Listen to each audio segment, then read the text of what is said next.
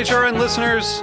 As we celebrate our 15th year, we are deepening our commitment to giving voice to the next generation of food systems storytellers, and we need your help. Our internship and fellowship programs help activate new possibilities for underrepresented and underestimated young people through experiential journalism, audio engineering, and production training. Through these unique programs, HRN helps food equity stewards build essential workforce readiness skills that expand their potential and foster economic mobility. Please consider supporting these critical programs. And with a minimum donation, you can be entered to win a dinner for two at an amazing restaurant in one of 8 cities and tickets to a concert at a great venue in one of those cities. We have incredible partners across the country who have donated, as they also share our passion for helping to educate the next generation of food systems storytellers. Check out heritageradionetwork.org/15 to donate and enter to win today. That's heritageradionetwork.org/15 to donate and enter to win today. And make sure you donate before March 31st. Thank you.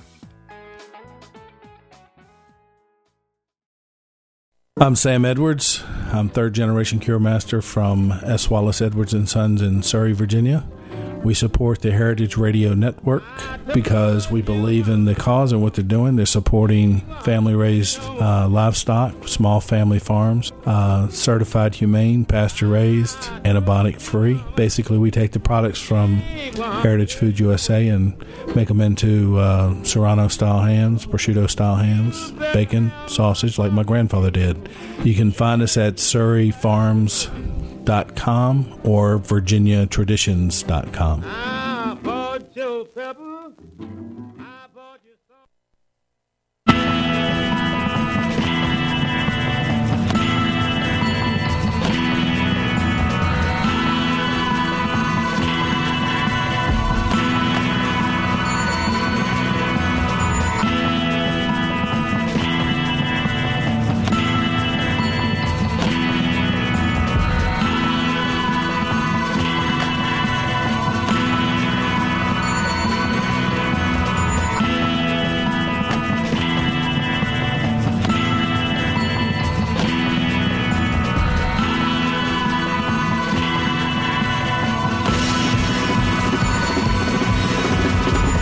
Hey, and welcome to the Food Scene on Heritage Radio Network. I'm your host, Michael Harlan Turkel. Today in studio, we have Gabriel and Gina Stulman, renowned restaurateurs of so many places. Joseph Leonard, Jeffrey's Grocery, Fedora, all located in Manhattan.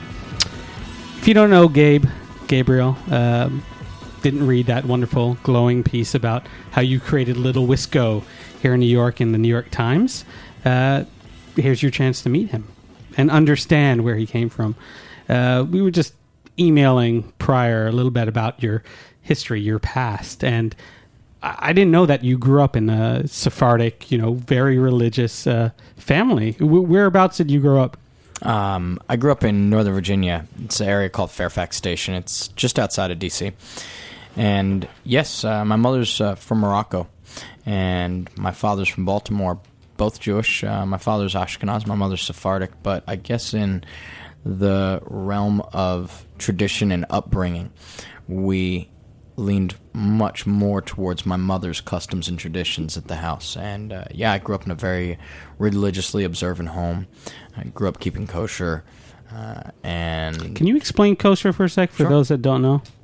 Sure. Kosher, the Hebrew word that you will see in the Old Testament, it's called kashrut. Basically what it is it's a whole list of dietary restrictions. So many of these dietary restrictions were initially grounded in cleanliness and ways in which to help prevent spread of, not so much illness, right? Yeah, like trichinosis in the desert. Right, yeah. There were many things that you could find in a lot of the forbidden foods that were more likely to make you sick and bacterias 5,000 years ago. Yeah. I think the main foundation of a lot of these dietary restrictions, though, is based upon an ideology and a belief of discipline, which is by denying oneself certain elements, one appreciates others that they are allowed to have more. If you never deny yourself anything, I think the basis of that ideology is then you don't appreciate that apple more than you do the bacon. If you do deny yourself certain things, then you might appreciate that which you can have more. And, that could very much come into play. Like, I look at the way my parents are when they go out to a restaurant, right? And even my restaurants, right? And they look at the menu and, immediately, there is a large percentage of the menu that they can't eat. Yeah. And I guess that makes them really that much more excited about that which they can. Yeah. It's funny. I think a lot of people walk into restaurants nowadays with the vision of what I can't eat via dietary restrictions. And religious restrictions don't play a part as much because, kosher, go to kosher places. When I was in school in Boston, everyone went to Brookline to the Chinese food places because they couldn't go to Chinatown. But when you're on a plane and they say, pick a meal, there's vegetarian, there's lactose intolerant, but there's kosher. And it's a glaring omission sometimes to how people operate and cook. And Gina, did you grow up in a similar household? No, actually, my family's Christian, so we grew up. They're not very religious at all, so there was really no restrictions. So I was first introduced to all of this when Gabriel and I started dating, and he took me home for Thanksgiving, and I was washing dishes, and there was separate dishes. There was dishes for meat, dishes for dairy, and it was like the first time that I'd ever actually learned about any of this stuff. Fortunately, his parents, they do keep kosher, but they're not strict kosher. Yeah. So they can go to other restaurants that don't have separate dishes and things like that. But for us, I actually converted to Judaism before we got married, and we have not made the decision to keep kosher. Obviously, none of our restaurants are kosher. So I was about to ask if you had like separate dishwashers. We don't. No. We don't. It's a slight expense. It's something that we talked about. Maybe in the future we'll have a kosher home. I thought you were going to say kosher deli, and I was going to jump for joy as well. I don't know. Although we've gotten a lot of requests. Yeah. I've actually had a lot of people that have come into the restaurants that know that Gabriel grew up in a kosher home, and they've asked, "Are you guys going to do that one day?" Yeah. You should. There's really not a lot of kosher butchers downtown. Interesting. Yeah. Anymore. There's a couple on the Upper West Side, but there's not that many downtown. So that's fascinating. I kind of want to jump straight from childhood upbringing to college. Get right into the gut of the matter. Wisconsin. Yes. That is the gut of the mouth, I guess. Your time in college, UW. That's what it's called affectionately, right? Yeah, that is what it's called affectionately. I think there are some people that went to University of Washington as well. The one in St. Louis, or? No, I think the one in Washington State. Yeah. And I think they refer to their university as UW as well. Yeah. So for all the listeners out there, we are referring to UW as in University of Wisconsin, Madison. Yeah. Right? And hey, I got a lot of friends that went to University of Washington, so much love to you guys as well. I went to university out there. I got there in 1998. I originally was an out-of-state student. I took what was supposed to be my sophomore year off of school to live and work in the city to become a resident of the state. Yeah. So that I could, the main motives were to save on tuition. It's a drastic difference from out-of-state tuition to I know. in-state. I went to school in Boston, man. So I spent what was supposed to be my sophomore year doing that. And then I went back to school. And so, I had this fortunate pleasure of living in Wisconsin for 5 years and got a degree in history and political science. But it was while I was there that, like many college students, you need a job to give you some money to live, right? And if you're in school all day, what sort of job can you do at night? Well, there's custodial services, and then there's the restaurant world. So politically correct, right? Yeah. I found myself in the restaurant world. I first started off as a line cook. As a line cook, I saw myself working, a certain set amount of hours and in a certain grueling atmosphere for, what was like $8 an hour, right? And while doing that, I saw the waiters working at this diner that I was a line cook at, working less hours and making more money. So I naturally thought I should be a waiter instead. Yeah. And so I eventually spoke to the owner of that place, and I got myself a job waiting tables there after some time. Well, what place in Wisconsin? This place was called Caffelli. Yeah. Right? Right on State Street. And then from there, I went to go on to a couple of higher-end restaurants as a waiter. And as I started working at some higher-end restaurants as a waiter, I naturally saw the bartenders making more money than the waiters. And not only were the bartenders making more money, but for lack of better description, there almost seems to be a little bit of like a class system, where the bartender has more respect than the waiter, who has more respect than the busboy, right? Being a bartender in a college town carried with it a certain amount of privileges and opportunities that you still didn't very get. PC. Yeah. This is all code for you get all the girls. Yeah. Well, no, you get you do get more attention with the ladies, but you also get more respect from the guests. And I see that even today here in New York. When you look at the way certain diners will address a server, and then that same diner will get up and walk to the bar, and they're immediately more respectful and polite. And so I noticed, that here's an opportunity to make more money. Also, in college, I started bartending at age 19. This was an opportunity to give all my friends free booze. Get shift drinks, It was an opportunity to get all of my friends who were underage like me into the bar. Because in Wisconsin, you can bartend at 18. Yeah. So it's like, here I am. I'm underage. I've now got all of this premium booze at my fingertips, and I can drink whatever I want because it's not like anybody's going to be checking my ID if I'm working the bar, Yeah. right? I was about to say, do you worry about your employees having this similar mindset? Well, We kind of give them free reign. Yeah. give Yeah. them a lot of freedom because I learned a lot from what I did. Yeah. Yeah. You're going to do it anyway, so you Right. might as well let everybody know, listen, go ahead. We're cool with it as long as you ring it in so we know what you're drinking. And, we're all adults. If you can only drink 2 drinks and that's your limit, stop at 2 drinks. Don't get drunk. I mean, I think Gina hit the nail on the head. What I used to do is I used to give away the house, right? I'd give away so much booze to all my friends, and I would consume considerable amounts. And I had fun, and college was great, and I made my money, and it provided me the opportunity to travel and do all these wonderful things. I also was, I think my owners were really smart. They did inventory on a regular basis. There's no way that they didn't know I was giving away the house. I was about to say, are they still open? I think what it was is I used to host a lot of special nights there. And it was sort of, I have to believe in their mind, this sort of give and take, which is on nights that Gabe's working, he's putting an extra $4,000 or $5,000 into the register because I would throw parties and have my friends DJ and promote the nights that I bartended.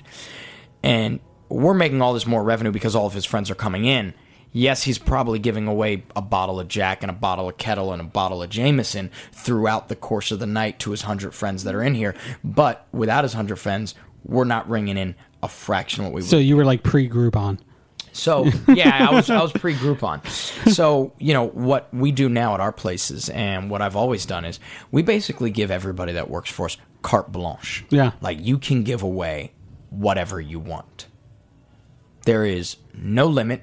You can give away booze. You can give away food. You can give it away to your boyfriend, to your girlfriend, to your roommate, to your boss, to your regular. There's one rule. You got to ring it in. Yeah. You got to give me an accounting record of what you're giving away. Because if I do an inventory and find, discrepancies between what I know we have in-house and what I have a record for moving out of the house, that's when we have issues, and that's when the policy doesn't work anymore. We also, we work with very professional people that know when you say, if your boyfriend comes into work and you want to give him something, they know that means, okay, if my boyfriend comes in, I can give him this amazing new tomato tart. I'm not going to give him the steak. Yeah. Yeah. Right. So it's common sense. And we work with a great group of people at each restaurant that know the difference. They understand, it's another, analogy of the same that Gina just gave is, if somebody comes in and they're having 4 pints of beer, you can pick up 1, not charge them for one and pick up three. Yeah. Yeah. It's like, and fortunately, I'm lucky. We work with so many of my friends from college, and we work with so many of my friends here from New York. We're very fortunate that we have been able to be a part of a team that has a lot of integrity and that treats our establishments like their own. And so they don't want to, they want to see us have a great night sales-wise. And they work towards achieving that. Yeah. It's awesome. So after school, jumping back a little bit, you went and worked in Italy. I did. I think it's best to represent that what it really was. I didn't go to Italy looking for work. I went to Europe to backpack by myself. Yeah. And I started in Eastern Europe and Croatia and, marched my way down that whole coast, through Albania and Bosnia and through Greece. And I was, the total duration of my trip was somewhere around 4.5 months. When I set out, I had no idea how long I was going to be gone or how long my money would last. But I knew I would come home when it felt right. And I guess at a certain point, I wasn't ready to come home, but I was out of money. And so I needed to keep working or find work in order to keep traveling. And at some point, I think, in August, I was in Greece and I was, talking to some other solo travelers, to which they said, it's getting ready to be wine picking season. Yeah. Why don't you go find a vineyard and, you can make some money. And fortunately enough, I found a vineyard in Tuscany who took me in for about 3 weeks. That's and not too shabby. They, they put me up in a villa. I mean, I think, looking back, I must have had a horseshoe, on my person to get as lucky of a situation as I did, because the vineyard, I knocked on about 5 vineyards doors and got rejected by all of them because I'd gotten there a week late, I'd gotten there a week too early, or they weren't comfortable hiring me because I was illegal. And then finally, I found a vineyard that also had a agriturismo operation. So they had about 5 villas on their property where people would come for vacation. And we're talking pristine, decked out villas, ivy on the walls, beautiful linens, cable TV, all that stuff. And I found one where there was a German family who had rented out the property for a month but had to cancel last minute, and the vineyard was still kept all the money. So they had a paid-for villa with nobody staying in it when I came looking for a job. And I had a tent, and I was like, I'll go sleep in the woods. It's cool. Just let me use a bathroom every now and then. And they said, you know what? Have the villa? Just take the villa. Yeah. And so I got to stay in this villa, and it couldn't have worked out better for me. I think they paid me, we're talking 2003 here, September. They paid me something awesome, like 12 or 13 euros an hour. Whew. While I was, working. 2003 was the heat wave summer. It was when there was the blackout in New York that I read about, on newspapers. And I'm working a straight up 8-hour day, making my euros, all under the table, would go into the town and, met the local baker and the local butcher and had my salami and my bread and my cheese and back home to the cable TV. It wasn't that rough of a life, it was definitely laborious hours, and I'm not going to front on that, but it worked out. Yeah. On that note, we're going to take a quick break and come back to see why you ever moved back to the States. Right. You've been listening to The Food Scene on heritageradionetwork.com. We'll be right back.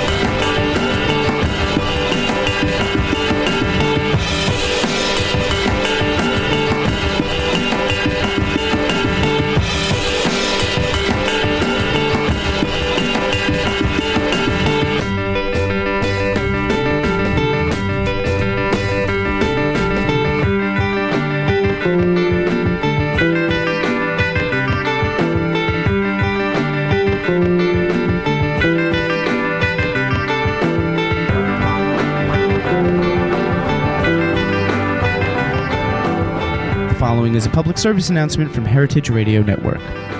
Join Linda Palacio for A Taste of the Past every Thursday at 12 p.m. as she indulges her curiosities about food, cooking, drinking, and dining of the past by taking a journey through culinary history. Linda interviews authors, scholars, friends, and chroniclers to learn about what was eaten, where, and how, from as long ago as ancient Mesopotamia and Rome, right up to the grazing tables and deli counters of today. The show underscores food as a lively link between present and past cultures. Again, that's Thursday at 12 p.m. on the Heritage Radio Network. Welcome back to the food scene on heritageradionetwork.com. Your host, Michael Harlan Turkel, sitting here with Gabriel and Gina Stulman, and still trying to figure out why Gabriel ever left his posh little, villa in Tuscany. Yes. But there's a reason. Yeah, I mean, the short and obvious, or perhaps not so obvious reason is the harvest ended. Yeah. And see, as that happy was as your the chance family- to say, because I had to go find And I Gina. was waiting. Yeah. I was waiting. Yeah. And it never happened. Yeah. The harvest season ended, and I also didn't. At the time, I didn't want to keep doing that. That was a means to an end. Yeah. I was there to get enough euros to try to keep going for another month and change. Yeah. And mission accomplished. I went from there to an airport, within a few days, and Back to the NYC. flew to Spain. Oh, excellent. And then, did that until money ran out a second time. Yeah. And then back to NYC Yeah. with, like $50 to my name. Then you had to find another bartending job. Yeah, I had to unfortunately, nobody wanted to hire me to be a bartender. So Yeah. my first job in New York City ended up being coat check. Whereabouts? A now defunct club called Dorsia. Yeah. But, note to everybody out there listening, coat check in the winter of New York City at a club Rocks. pays well. Yeah. I've had friends that have been coat checks in like 5, 4-star New York restaurants. Yeah. It pays, Especially nightclubs. I don't know about 4-star. I was at a nightclub. Yeah. Those people Like are drunk, so on their way out, they just want their coat, so they'll give you Yeah, a yeah. 5, they'll give you a down 10. down and dirty. Yeah. And nightclubs, places that can cycle in 500 people in a night, and typically, as Gina mentioned, people are wasted. So when they lose their ticket, and you're sitting there, they're sitting there at your mercy, saying, "I'm so sorry, I lost my ticket. It's the black leather coat." And I'm like, "Really, the black leather coat? You know how many black leather coats are in this closet? Yeah. And then You should just have like a tissue box of black leather coats. and then they'll sit there and they'll be like, "Man, come on, I'll give you $20. Just find my coat." Yeah. Okay. And you're like, done. I can do that. I can find your coat for Yeah. $20 because Whereas you're wearing like this cool black leather coat. And you're like, I don't know where I got this one. It's beautiful. So yeah, coat check worked out. Coat check worked out to the point where Temporarily. Yeah, temporarily. But then in 2003 you moved back, helped open up in Vino Pace's wine bar. No. In Vino's not Pace. Oh, okay. Yeah. So I came back after doing coat check. I came back. I tried to get a bartending job. Yeah. Apparently, there's no place in the world other than New York, according to many New York operators, that has a busy place and values. Apparently New York's the only place that can do that, because the amount of answers that I got, you don't have New York experience, you don't have New York. Yeah. Nobody would hire me to be a bartender, even though I'd been doing it for 5 years previous. So I ended up getting a coat check job. But anyways, after the coat check job, I ended up working at a wine bar called In Vino. Gotcha. Not related to Pace. I worked there for a little bit. Then I ended up bartending at Hearth with Paul Greco and Marco Canora. And then from there, I ended up bartending at Pace. And Pace I helped open, and Pace was short-lived. I think it was only open about 13 months. But that was with Joey Campanaro. Campanaro. That was where I met Joey Campanaro. Thusly into Little Owl. Exactly. Then the Market Table. And then the Stulman Empire. Exactly. Yeah, so, I from when Pace closed, I had the opportunity. I was 25. It was, do I go look for another bartending job, or I locked myself in my apartment and tried to write a business plan. And I was successful, raised some money, built a Little Owl, built Market Table, decided I wanted to go my own direction from my partners, and took some time off and came back strong with Gina by my side. Yeah. And we opened up Joseph Leonard and I wanted August to interject 2009. there because I think I actually met Gina separate of you. I met Gabriel when you were working in front of the house, maitre d' at Little Owl, and met Gina when she was at the Norwood That's right. Club. That's right. And prior to Norwood Club, which is a cool little arts-based community / restaurant / club / where we got married. Yes, we had our wedding. Yes, yeah. Touchdown. Yeah.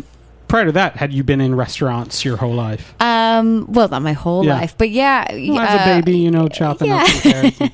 Well, actually, it was my first job when I was 16, and then when I moved to New York, I studied dance and theater, and naturally work in restaurants, but quickly fell in love with. I worked at the Hudson Hotel actually when it first opened in 2000. And I got a job working in the bar there, and loved being in a hotel, loved, all the different departments and everything, all the people it takes to run a hotel. I was fascinated by the whole thing. So I kind of worked my way into the special events department, and ended up working for Ian Traeger Hotels for a few years as an events director. From there, I started working for Steven Starr, and I was the director of events at Budokan and Morimoto. And then I went to Norwood and helped open the club and was there for a couple of years. And then Gabriel and I decided to start working together. So we've been doing that for almost 2 years now. Yeah. Yeah. Thank God. Because otherwise, we wouldn't be as successful. Yeah. What's fascinating, though, is that you come from a world of special events. And not to blow smoke up both your asses, but every time you go to Joseph Leonard or Jeffrey's Grocery, and I've yet to be to Fedora, but I'm going soon, it always feels like a special event. It's Thank you. It's not just, as has been described, a neighborhood joint. It feels like that neighborhood joint that always not just feels like home, but feels like you are a local celebrity. Well, I will definitely give Gabriel all the credit for that. He's an amazing host, and one of the things that he did before opening even the Little Owl, and something that he continued. Well, we haven't done so much in the last year because we've been busy. Is he's a great host, and when he hosts a dinner party, it's like that's the way he treats his restaurants.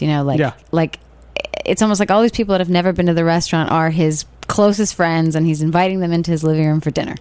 And that's kind of the philosophy that we run the restaurants by. Well, in the Times piece, actually, there was a line that I pulled out in which you said that you learned while in Wisconsin to treat every guest as a regular. Yeah. And I mean, that's what it feels like. Cheers. I mean, not to use that illusion, but I No, went that's in great. Joseph Leonard one time, and I got slow clapped on the walk in, I believe. A slow clap Yeah. is a beautiful thing. Yeah. Yeah. We have a lot of slow clappers that are working behind the bar and our managers, and it just makes everybody feel great. Yeah. And it's genuine. Yeah, definitely. We're really happy that you're there. Yeah.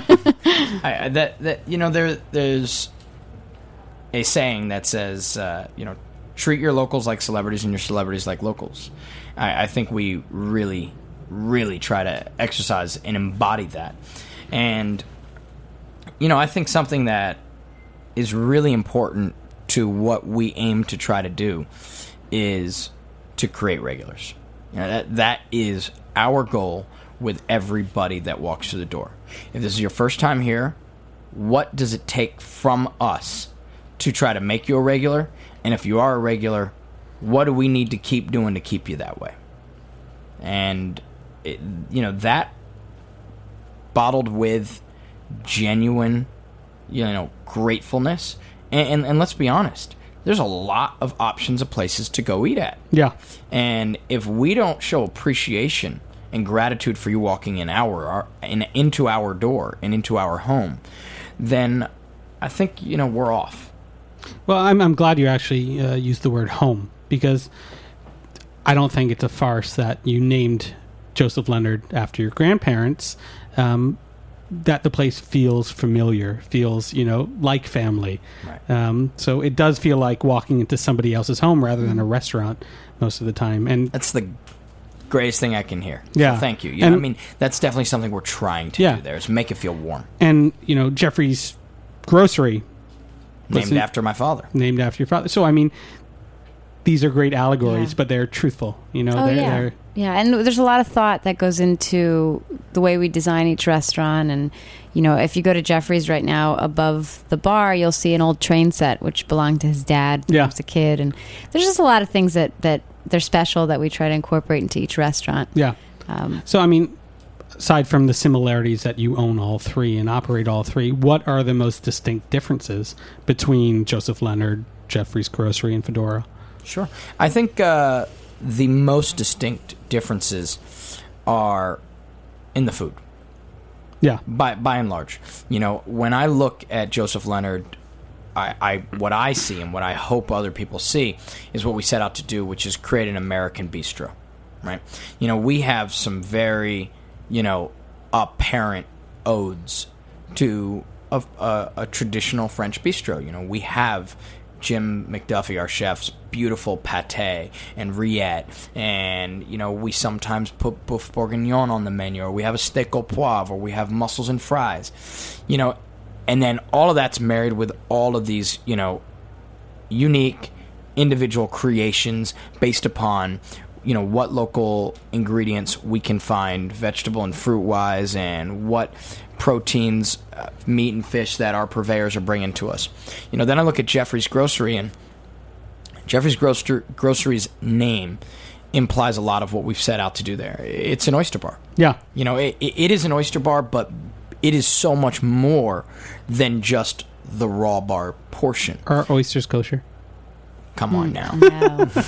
Unfortunately, they are one of the forbidden foods. Yeah. You denied yourself of them for too long. I did deny myself of them for too long. We actually denied ourselves of them at our wedding. Yes. It was a rough we denied thing ourselves to do, of a lot of things that that was okay. I normally eat at our It was a wedding. great day. It didn't matter. Yes. So Jeffrey's Grocery, what we focus on trying to achieve there is a huge raw bar selection that we try our best to present in an abundant manner and in a more value-driven manner than some of the other places that offer similar fare in the city. Then what we try to do accompanying that is we try our best to sort of not allow ourselves to be contained by any other boundaries. And we're only electric there, right? It's only a convection oven, a couple of induction burners, an electric cheese melter, and a panini press. And I think it's really astounding what Eric Milley, the chef over there, is pulling off. And we're right now in a constantly evolutionary process of coming up with new ideas and trying to find out how far we can achieve and push the envelope with those ingredients that we have. Yeah.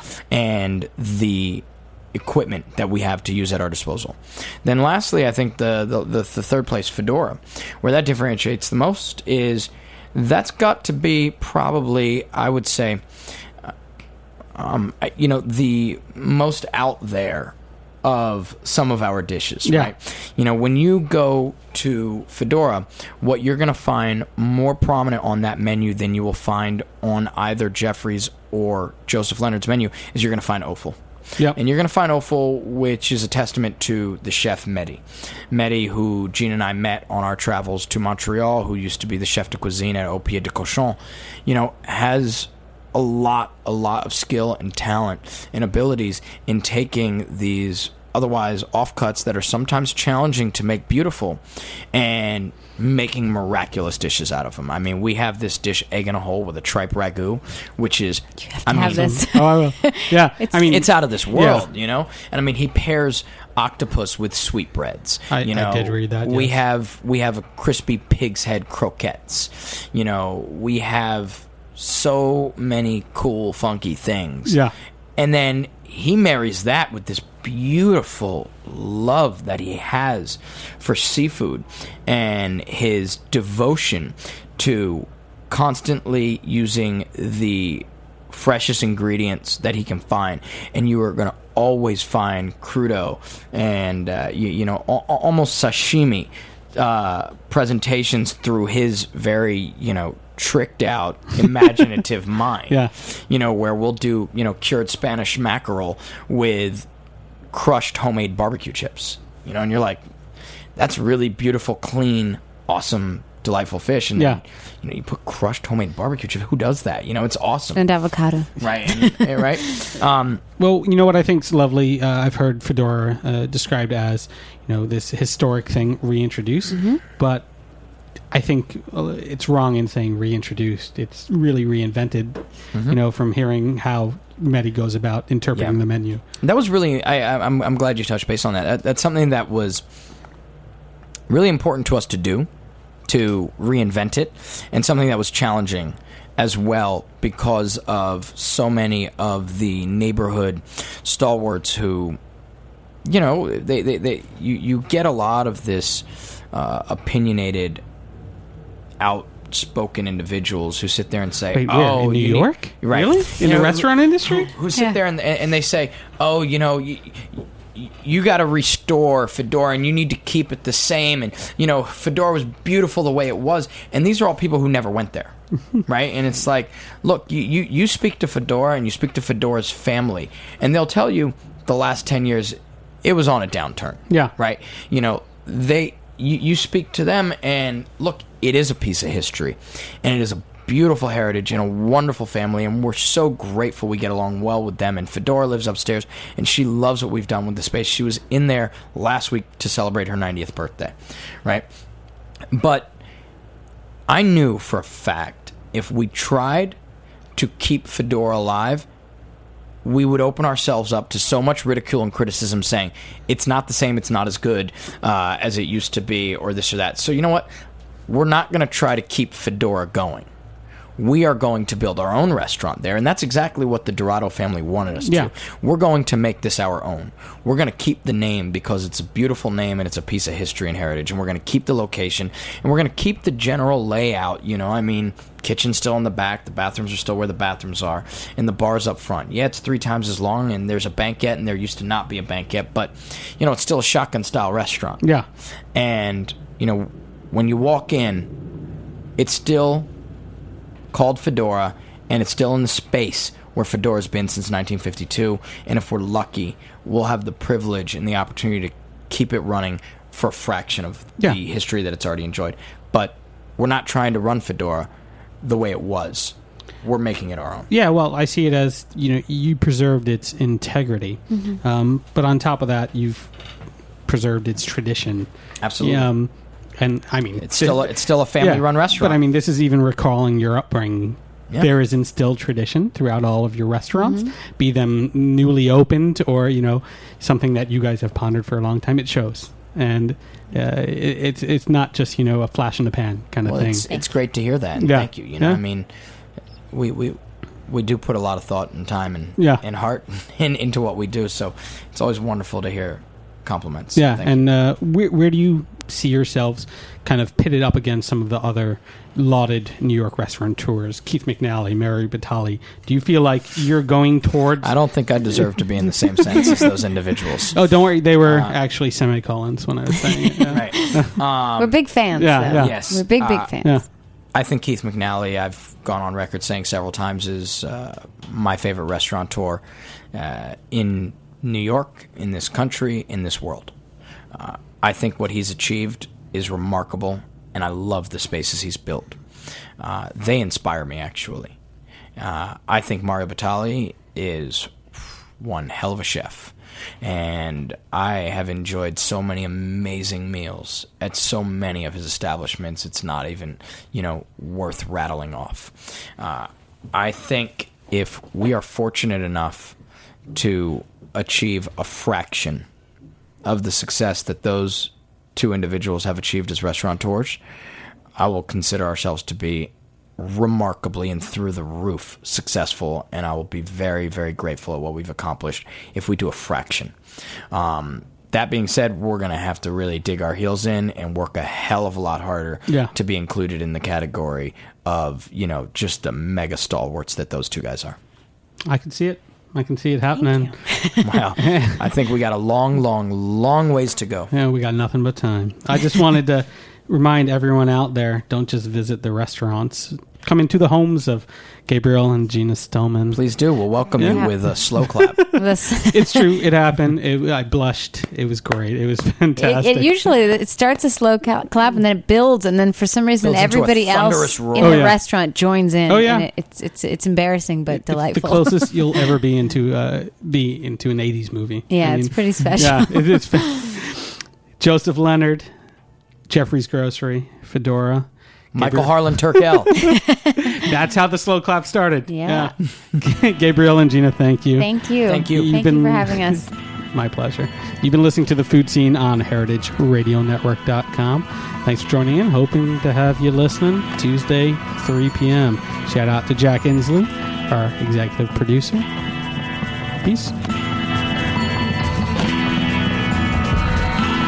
Thanks for listening to this program on the Heritage Radio Network. You can find all of our archived programs on heritageradionetwork.com, as well as a schedule of upcoming live shows. You can also podcast all of our programs on iTunes by searching Heritage Radio Network in the iTunes Store. You can find us on Facebook and follow us on Twitter for up-to-date news and information. Thanks for listening.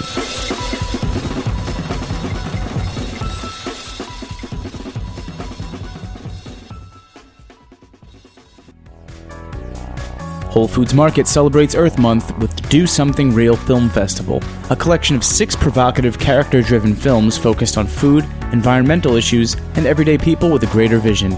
Come see one of the 6 features at City Cinemas Village East from Saturday, April 16th through Thursday, April 21st, every night at 6 p.m. Learn more about the films and special events at www.dosomethingreal.com. That's www.dosomethingreal.com. Sponsored by Whole Foods Market. The following message has been brought to you by Fairway Market. What's the buzz about honey? Well, those busy little bees are up to something, and it is delicious. The Fairway label honey is superb. Fairway only hires worker bees that are the best at what they do. This makes for a great tasting, high-quality honey at an amazing value with the Fairway stamp of approval. And on top of being delicious, honey is a great substitute for other sweeteners and can even benefit your health. This includes better energy, respiratory improvements, and balanced blood sugar levels. It's a no-brainer. Get your Fairway honey today.